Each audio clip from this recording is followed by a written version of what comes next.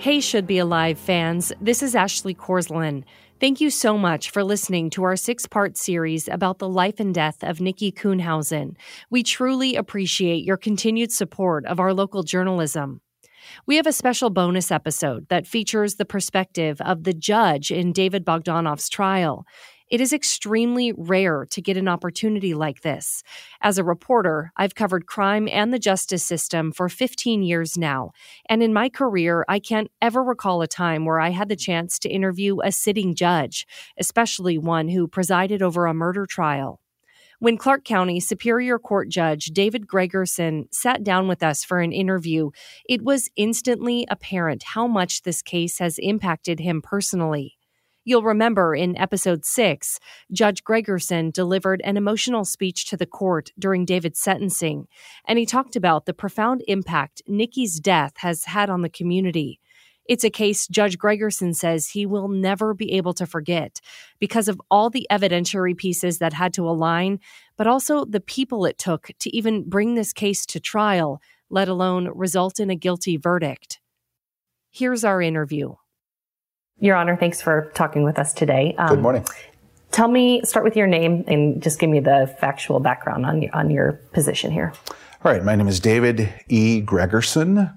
I'm a Clark County Superior Court judge, one of 11 judges in this courthouse, in a county of about 500,000 people. If you divide that by 11, it's roughly 45,000 people per Superior Court judge. Superior Court is our court of general jurisdiction in Washington, which means that the majority of the cases sort of start and fall under our umbrella.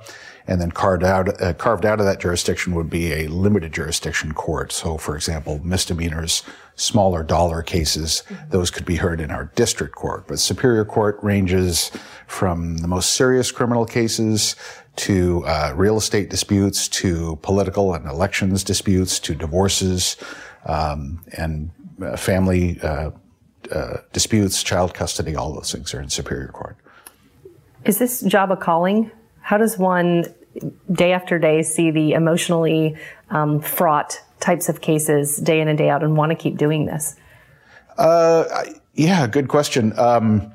In theory, anybody with a legal training can be a judge and has the basic skills and tools to be a judge. What makes a good judge, I think, is that skill set of intangibles and indefinables that people know when they see. And for me, I always admired, we had excellent judges here in Clark County. They were mentors and helped me. And when I started to do some substitute judging, when they were shorthanded, then some people encouraged me. They said, "Hey, I think you might do a good job of this. You got to seriously consider this." But the variety, this is obviously an exceptional case. In 10 years, not every day or week is as interesting or as sensational or as high stress or high stakes as a case like this. But it comes with the territory, and it is very, I'd say it's rewarding personally and professionally.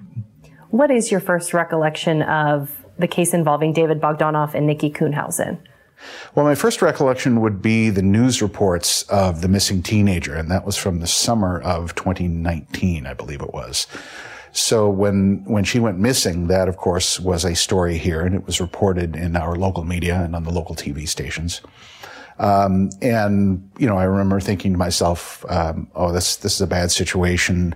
And we're well-trained and well-versed on things such as human trafficking. And so the natural inclination is to worry, was there some foul play? Was she taken and trafficked somehow? What's going to happen? How is this going to end? And then learning that she was trans, probably added that extra layer of dread that, because at least anecdotally, you can cite all kinds of statistics, but anecdotally, the worry is that this could be a bad situation and it might not end very well. So that's how it started, was the summer of 2019. Then there was, of course, we get busy with our work. There's not much publicly reported, and there's nothing going on in court. There's no open case. It's just news that's out there. And then fast forward to December, I believe it was, first or second week in December, and that's when the body was found. And of course, that was a big news splash. And then it translated to, this was the case, the missing persons case from the summer. Oh boy, we've got a 6-month-old body What are they going to be able to learn and find out, and what actually happened? And we knew the location was up in a remote area. I had some personal familiarity with it. And then very shortly, I think within 2 weeks or so, then it became a case that came into our court. Right, because initially it was a largely circumstantial case. The state had presented the cell tower data linking the defendant's cell phone to where the remains were found. They had some other information they gleaned through the police interview, but really they had a largely very circumstantial case. Very circumstantial case. I think they had a medical examiner's opinion as to the cause of death, which was strangulation with the ligature, and the cell phone data and the last known connection with this particular defendant. But there was not any real strong or direct evidence going towards the cause of death or directly eyewitnessing something to that extent. So it was definitely a circumstantial case coming in the door. What was your thought on that when you see, when you're looking at how this case may play out, and it's very high profile, but it is circumstantial, before we knew David Bogdanov was going to claim self-defense? Did this seem like an extraordinary feat for the state to accomplish at that point? Yeah, my initial impression was, I suppose, one of, oh boy, this is going to be requiring some heavy lifting if the state is going to get a conviction on this. A lot of the missing person cases, number one, never get solved, or a body is never, so let's assume a body is found. That's statistic number one, which is not particularly good. Statistic number two is that they quote unquote solve the case, or they identify somebody that they think has done it. Number three, they have to meet the standards to bring a charge in court, according to what lawyers and prosecutors are required to adhere to. And then number four, you have to get through all the minefield of pretrial and actually get to a trial, put it in front of a jury, and to secure a conviction. And these cases, and I think this is why the people in the family and the trans community were rightfully anxious and apprehensive, because the track record and the sheer odds, it would be like me driving to Eugene and there are 30 off-ramps between here and Eugene on which my car could go. And that's kind of a good metaphor for a case like this. There are perhaps 30 different avenues where a case could crash or fail or not make it to the finish line. How did David Bogdanov deciding to claim self-defense affect, I guess, how the trial would play out, how the state or the defense would present its cases? Well, there's a procedure in Washington where in advance of the trial, the defense is required to notify what the nature of the trial is going to be about. So a few weeks before the trial in August of 2021, his attorneys formally disclosed that their defense would be one of self-defense. So in my mind, I thought to myself, well, it appears that there was an interaction between two people, and there's an old adage, if two people can keep a secret if one of them is dead. So how were we going to know what happened? And there were very likely only two witnesses to the final moments of Nikki's life.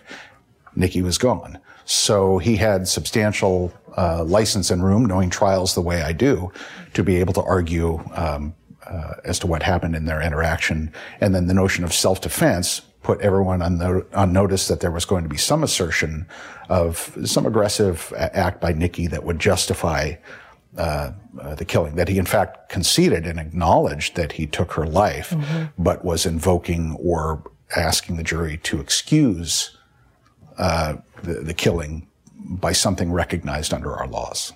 Have you ever experienced a defendant claiming the so-called panic defense in a courtroom? Have you even heard of that in the state of Washington? You know, I have not. That was a subject that came up, and I know there were some legislative changes from it. But no, I've never had a case where somebody actually tried to excuse their behavior based upon a claim that in perhaps an intimate moment or something with some sexual connotation, that they became so shocked or outraged that they became violent, and that therefore it's somehow excused because the person was trans and not as they assumed the person would be in terms of their gender. No, I've never had that personally come up. I know that in this case it got conflated in different news reports, and a lot of people assumed that what was happening in this courtroom. I don't know if you're able to speak to that or clear up any confusion on that. Yes, and I think that's a very good point, because it's easy, and there's certainly some overlap philosophically with those two concepts, but they are standalone legal defenses. And the so-called panic defense, I wasn't even aware of that. I'd never even heard of that. I don't know if it's been tried in any other jurisdictions. But in theory, an attorney could, in the absence of controlling or persuasive case law that closed the door on that, they could, in theory, try to argue that to the jury and convince a jury that just because of who that person is, that their gender is, shall we say, a non-traditional or non-binary, that somehow excuses an act of violence. In this case, the allegation was self-defense. So Mr. Bogdanov asserted that he was attacked with a firearm, his own firearm, within a car that they were in at the time, and that attack somehow justified what resulted in being a strangulation with a telephone charging cable. Let's talk about the trial itself. It was fraught with dramatic moments from start to finish. As someone who watched it from an online feed, and you could feel the tense moments through the computer screen at my office when I watched it play out. There were, I think I counted 5 motions for mistrial on behalf of the defense. There were issues with the jury, where the presiding juror sent you a letter about possibly excusing a juror who was refusing to deliberate. Can you talk about some of the standout moments, or the moments that really are solidified in your mind that, wow, this was quite the process from start to finish? It was an extraordinary process from my standpoint. It's a case I'll never forget, and I will take it to my grave, and I'll certainly take it to my retirement. But it's the case of a lifetime, and there were so many factors, and I would categorize the factors into 2. There's sort of the expected, usual run-of-the-mill sort of curveballs that we might get in a case like this, and then there were those that are outside the box.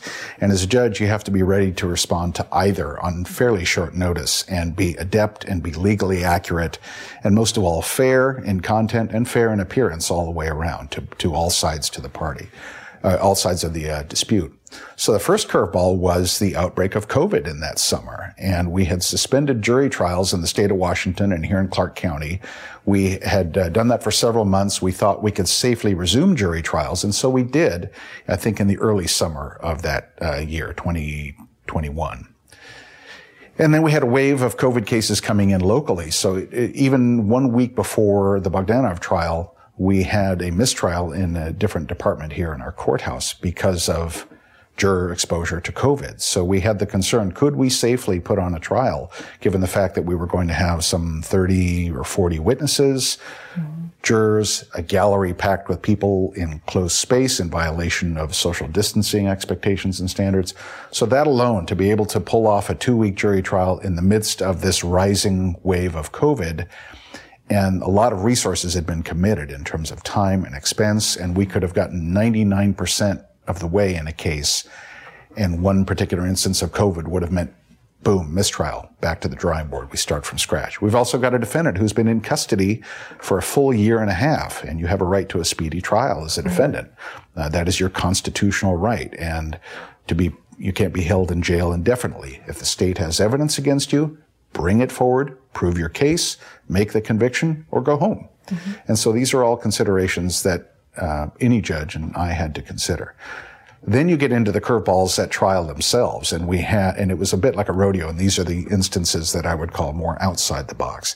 We had an incident with a local TV camera that accidentally and very briefly showed one of the jurors leaving the jury box, despite a very clear instruction and prohibition. And again, that risks a mistrial, and there was a motion for a mistrial based on that. So that was a concern, the media coverage and the safety and sanctity and integrity of that. And then it was like riding a wild bronco for those 2 weeks with all the witnesses, with the sheer volume of information coming in. It was a bit like drinking from a fire hose.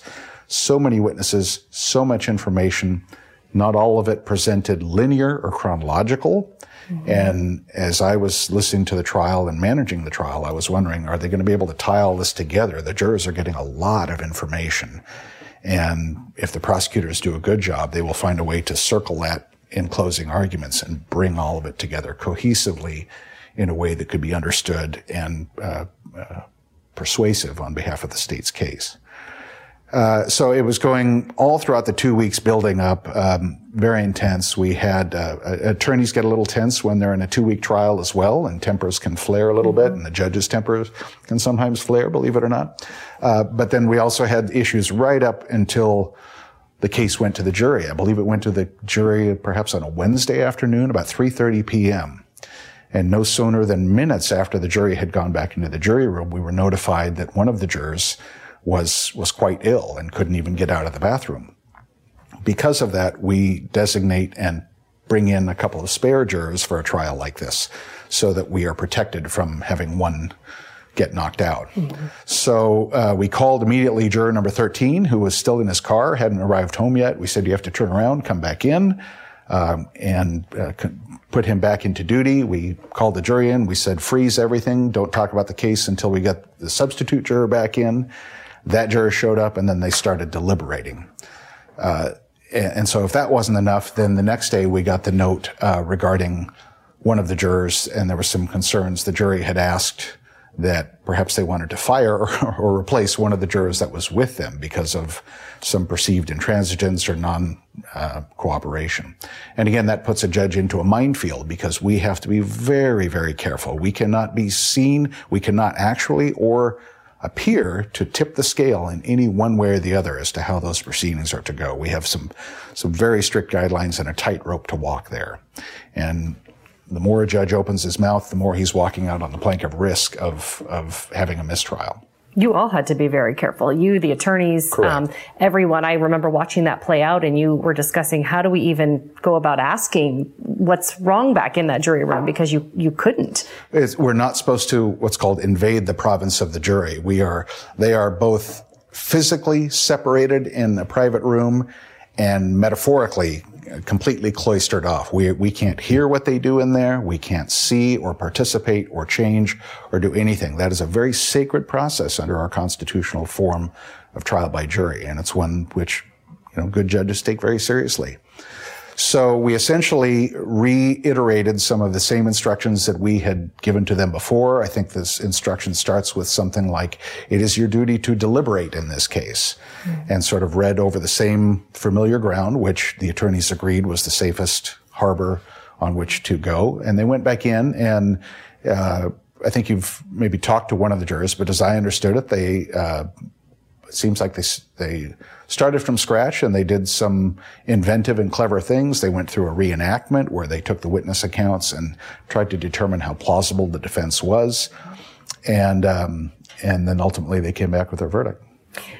To get all the way that far after 2 weeks and to possibly have this moment where everyone was concerned about a mistrial or a hung jury, what does that actually look like for the family members if that event did happen? If there was a mistrial, you have to start all the way back over, and you put everyone back through that anguish and the testimony.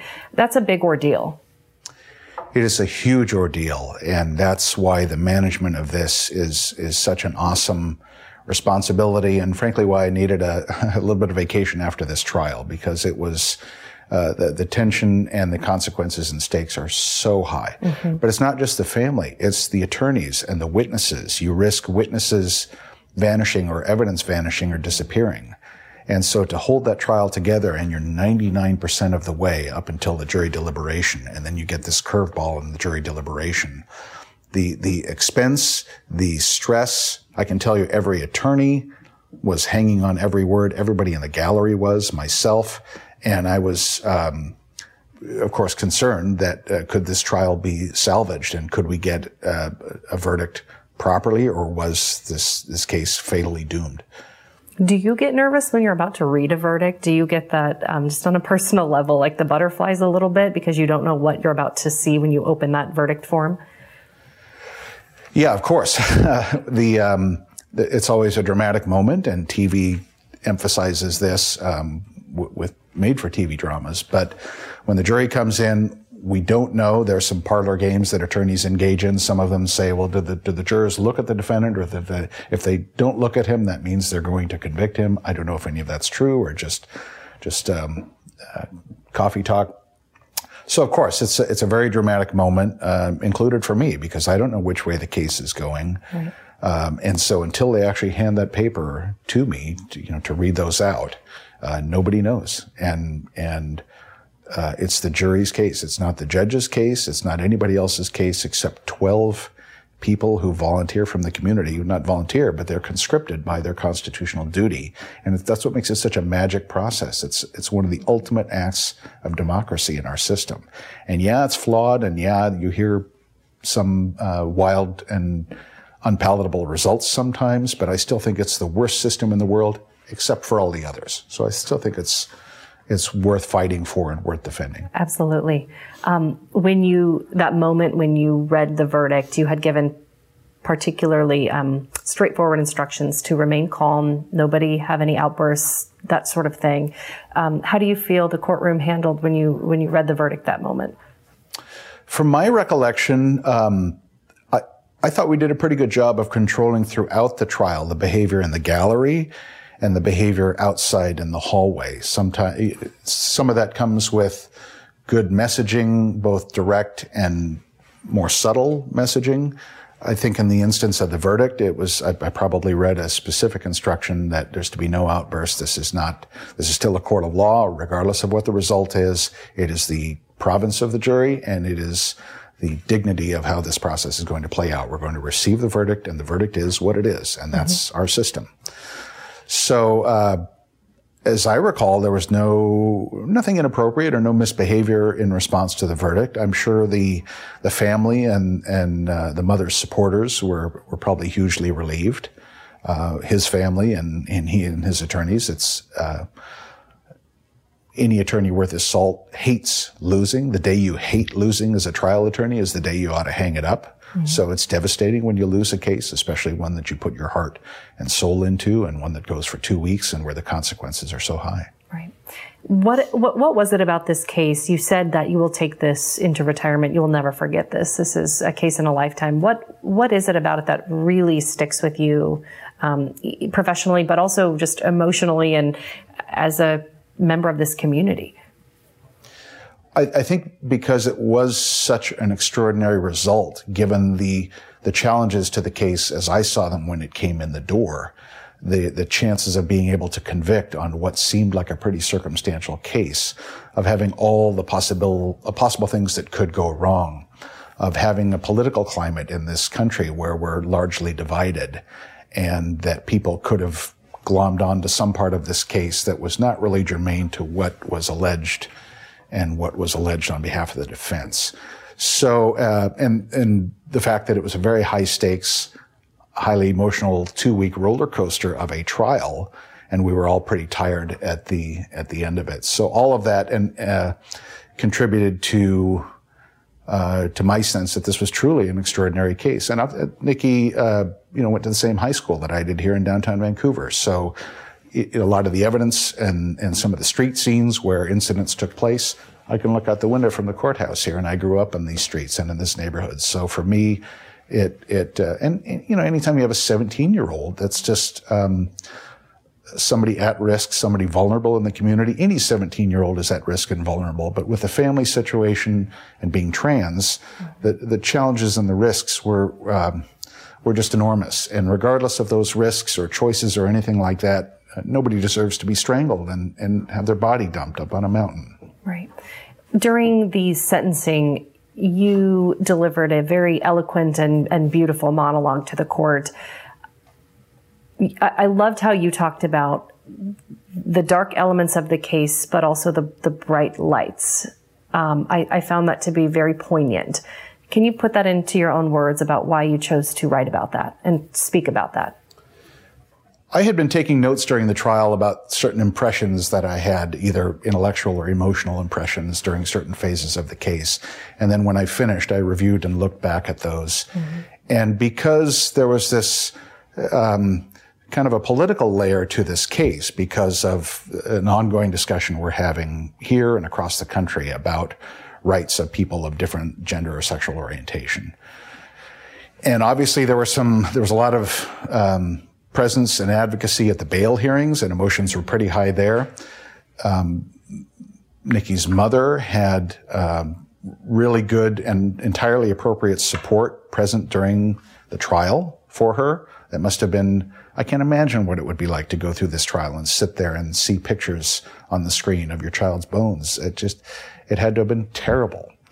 So, some people, the sensational part of this case was, well, it had sex, that he was apparently on the prowl or was looking for sex maybe that morning, and maybe their encounter had some sexual flavor to it, or at least an expectation by one party of what that was going to amount to.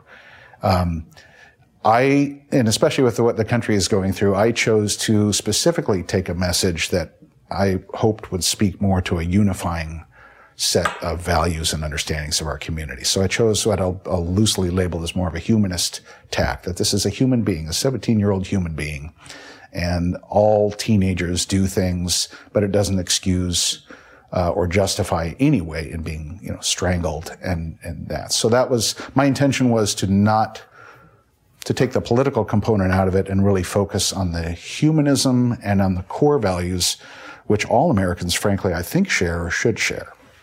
And back to the bright lights, can you speak to also, it took an extraordinary amount of diligence and thoughtfulness on behalf of all the players in this case who brought it together. You referenced the bear grass picker. Without Rogelio, this potentially never would have come to be what it is today, and closure in the sense of the judicial aspect of it. The search and rescue teams, the detectives, everyone involved. Talk about how you wrote about them as well. I had watched, and I normally loathe these things, but I had watched a true crime series on HBO called The Investigation, and it was about a horrific crime or a homicide in Denmark. And it was really well done, but the way in which it was done focused more on the individuals, the quiet, dignified heroism of just the small people who had a small part in the case. And when we had 30 or 40 witnesses in a case like this, and everybody did their job, and they did it not because of some agenda or who Nikki was or wasn't, but they did it because it was just what their job was, whether the bear grass picker or the lab technician who processed some results, or the detective that had to go in and try to solve what was probably going to be a very difficult crime to solve with difficult circumstances. And it all just sort of came together, at least in the jury's mind, it came together and it made for a persuasive case. And thinking of all those different off-ramps that this case could have taken, and if he did it, and if he was not found guilty, of course, everybody's heartbroken when there's a result that feels unjust. And our system is far from perfect, and unjust results happen all the time. So the fact that all these things came together and so many people just quietly and professionally did what they were supposed to do, that's the takeaway from the case. And I was just very humbled and touched to be a part of that. I feel like there was a moment where you seemed to be emotionally touched in that moment. Was that hard for you to continue? Of course. I wanted to say something, and I was a little afraid of getting away from myself. So I put some things down in writing, which I hardly ever do, because I wanted to remain anchored, but yet make the point that I wanted to make. Yeah. And you're a parent. Exactly. So I'm sure that this speaks to anyone with a child, to anyone anywhere, but especially as a parent. I mean, here you mentioned seeing Lisa. That'd be really hard to see. So. Yeah, very tough. And the fact that she sat here through that trial every single day, and had to hear some pretty tough stuff about your own child. I don't care who you are or who that child is. That's, I respect her and salute her for doing that, and for the advocates that helped her to be present for doing that. As a judge, I can't be overcome by sympathy or something on one person's, everybody has, something to say in this case, and my job is to hear everybody's version inside and try to make the call at the end of the day. Yes, true. Were there parts of this trial that surprised you or really stand out, or something you learned from moving forward? It's interesting, the way, I'm sure there's I can't remember what the word is, but the way you hear or learn or perceive a story is kind of fascinating. There's a whole field of science behind this. So for the jurors, when they come in on the first day of jury trial, they're basically knowing ideally, absolutely nothing, but realistically, if they've heard a media report, they're going to know next to nothing, and they're coming in with a blank slate. Believe it or not, a judge is not that far from the blank slate. We've seen the case come in at first appearance, but I have no idea what the police have been doing in terms of their search warrants, developing the case, the evidence, the lab results. So I'm learning real time during the trial as well, while I'm also sitting and managing and doing and fulfilling all my responsibilities and tasks. The idea is that you're learning about these things real time as they come on. I'm particularly fascinated by some of the scientific work. The cell phone tower testimony for me was some of the most riveting testimony that I've ever had in my courtroom, and I wish I could learn more about that. It was an FBI expert who talked about, and it was almost like a Doppler type of technology that there wasn't an exact GPS footprint, but rather there was this interpolation of pieces of data that created what amounted to a map up to the site where the body was found. And that was one of the sharpest and best prepared and interesting witnesses I think I've ever heard. Are there other parts I should have asked you, though, like throughout this process that are obvious things that you'd like to speak about that I missed, perhaps? I don't think so, other than again, the basic management and idea. The one blessing was that COVID catapulted us forward in terms of our technology for doing a trial over Zoom and over video. Before COVID, we had these rules which, well-intentioned, required personal presence, and it was very limited in terms of video and broadcast and participation. Because of COVID, it gave me the legal authority to be able to restrict the number of people here in the courtroom, and largely it was restricted to Nikki's families and supporters and Mr. Bogdanov's family and supporters. Everybody else was provided a link that they could pipe in on and watch it through video. And I think that's probably a healthy development. Again, what we do here should be open to the public, and especially a high-profile, high-interest case like this, it allowed people from around the world to see how this went down. But that also puts a lot of pressure on somebody like myself, because I want our product here in Clark County to be absolutely the best it can be. I want us to be able to stand up to any other court in the country or in the world and say, we're proud of the case and the justice that we administer here in Clark County. We're proud of the professionalism, the dedication, the efficiency, and the performance of all the participants. And you still have people interested in this case, people requesting copies of the trial, DVDs, people wanting to know about the case, national coverage and whatnot to this day. I think part of it may be, and the prosecution did an excellent job of this, and they teach attorneys how to do this, and they say to humanize the victim. Mm-hmm. And if all you ever hear is what you see in the paper, a trans 17-year-old was a victim. First thing the prosecution did on the day of trial, put a picture up there of Nikki, and in closing arguments as well. Mm-hmm. And that's powerful. It's effective. It reminds the jury that this is a real person. This is not some concept. This is not some member of a community or a class or a controversy. No, this is a 17-year-old human being that you could see on the street or over at the store, or a friend with your kid at the same high school. It could be anybody like that. And I thought they did a fantastic job of that.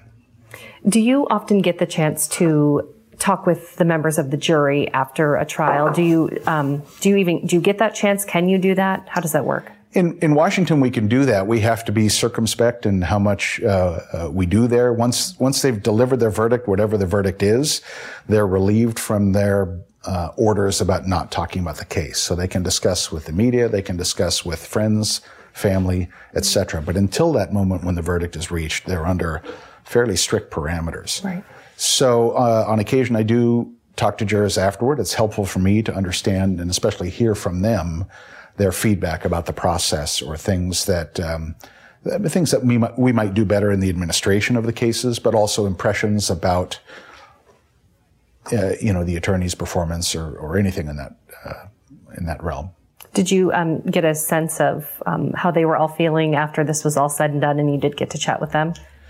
I did, and then I saw there was at least one news report where several of the jurors spoke to a TV reporter out on the courthouse steps afterward. And I was, I don't want to say I was blown away, but I was absolutely impressed and humbled by the seriousness with which they took their responsibility. It was a major case, and they knew it, not because of the profile or for the media coverage, but because this was somebody in our community. And maybe once in a lifetime you get called into jury duty. The chances of it being a homicide case are infinitesimally small. And they got a chance to do that in from a juror's standpoint, what would be a very interesting case. But they absolutely took their duty extremely seriously, and they followed the instructions as far as I could tell, and did what they were supposed to do.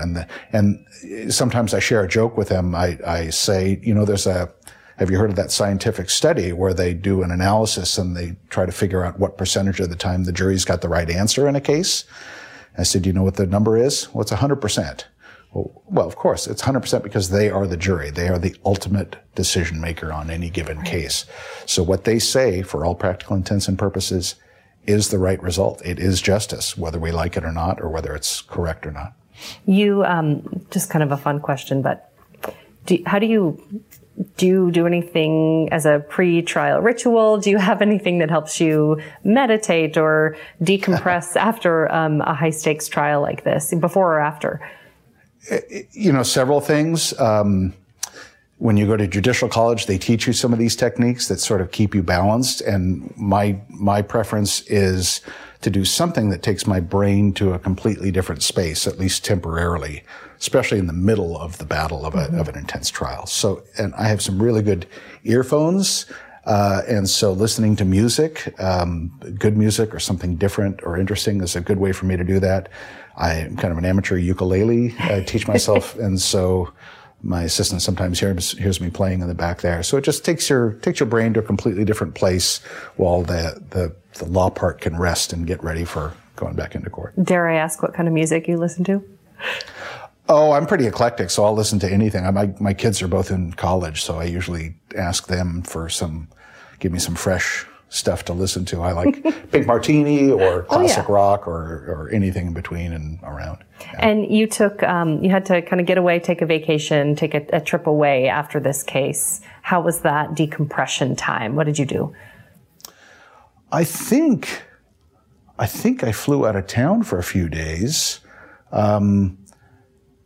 But it was just a relief. I got off the grid, so to speak, and just did some different things, decompressed, enjoyed some good food and wine, just do something different. And then we had the sentencing hearing, which was a couple of weeks after that. But it was a huge relief, especially. And then I think we had a jury trial suspension within a week or two after our trial finished because of COVID. So we knew that we'd sort of threaded this needle. We'd sort of pulled off getting this trial done in the midst of all of this happening without a public health incident in the courtroom. And that was a relief. That was remarkable in itself. Mm-hmm. Just like you said, considering all the witnesses and the people in the room. Had you, so about 10 years you've been in this position in this county. Mm-hmm. Had you had many like murder jury trials such as this one in your experience, or is this quite rare? This sort of case? Everyone is different. I would say on average you get an actual case that goes to a jury trial, a homicide case, maybe every year or two. Okay. Most of them will plead out or get dismissed or somehow otherwise resolved. But to have one, and that was, I guess, unique about this case, is I had a high degree of prediction right from the get-go. I thought to myself, this case is going to trial. Mm-hmm. It is just one of those cases. The stakes are too high. There's very little middle ground that the prosecution could have offered, or the defense. It was kind of an all or none case. And so I predicted right away, this is almost certainly going to go to a trial. I feel free to not answer this. I don't know if you can speak to this, but during the sentencing, you had given Mr. Bogdanoff an opportunity to say something, to express anything, speak to the court, and he chose not to. Did that surprise you, or would you have expected otherwise?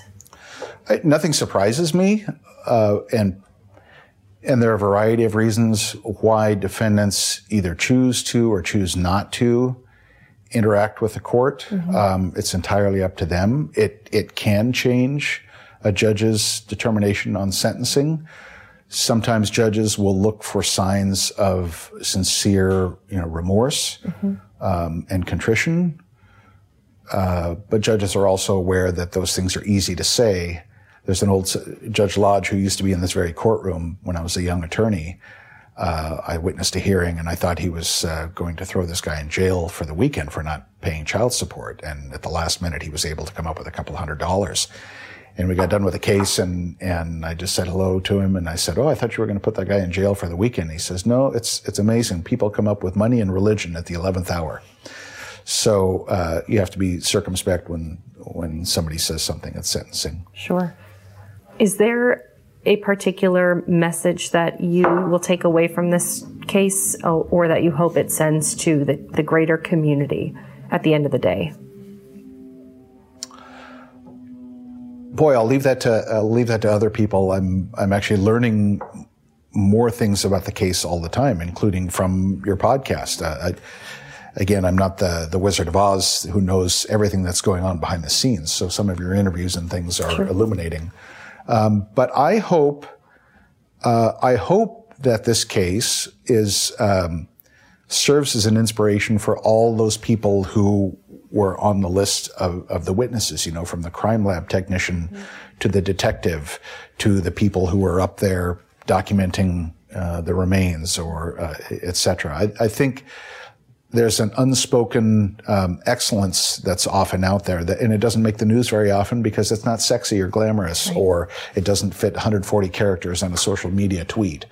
But there's just a lot of really good people out there who are working hard and professionally and diligently performing their tasks. And my message and my takeaway from all this is that those people sometimes deserve, and they should in this particular case, pat themselves on the back for how the trial went down, the excellence of it, and the result that came about, that a jury was able to get the case and render its decision. Well, Your Honor, thank you so much for your time. Thank you. And answering all these questions and giving us this input and kind of peek behind the curtain of this sacred process. It was like I say, an unforgettable case. I probably won't do this again with anyone, but this was one that just was, there was something special and unique about it. And I'm very glad that there's some coverage that dives deeper into it. I think it's an extraordinary story.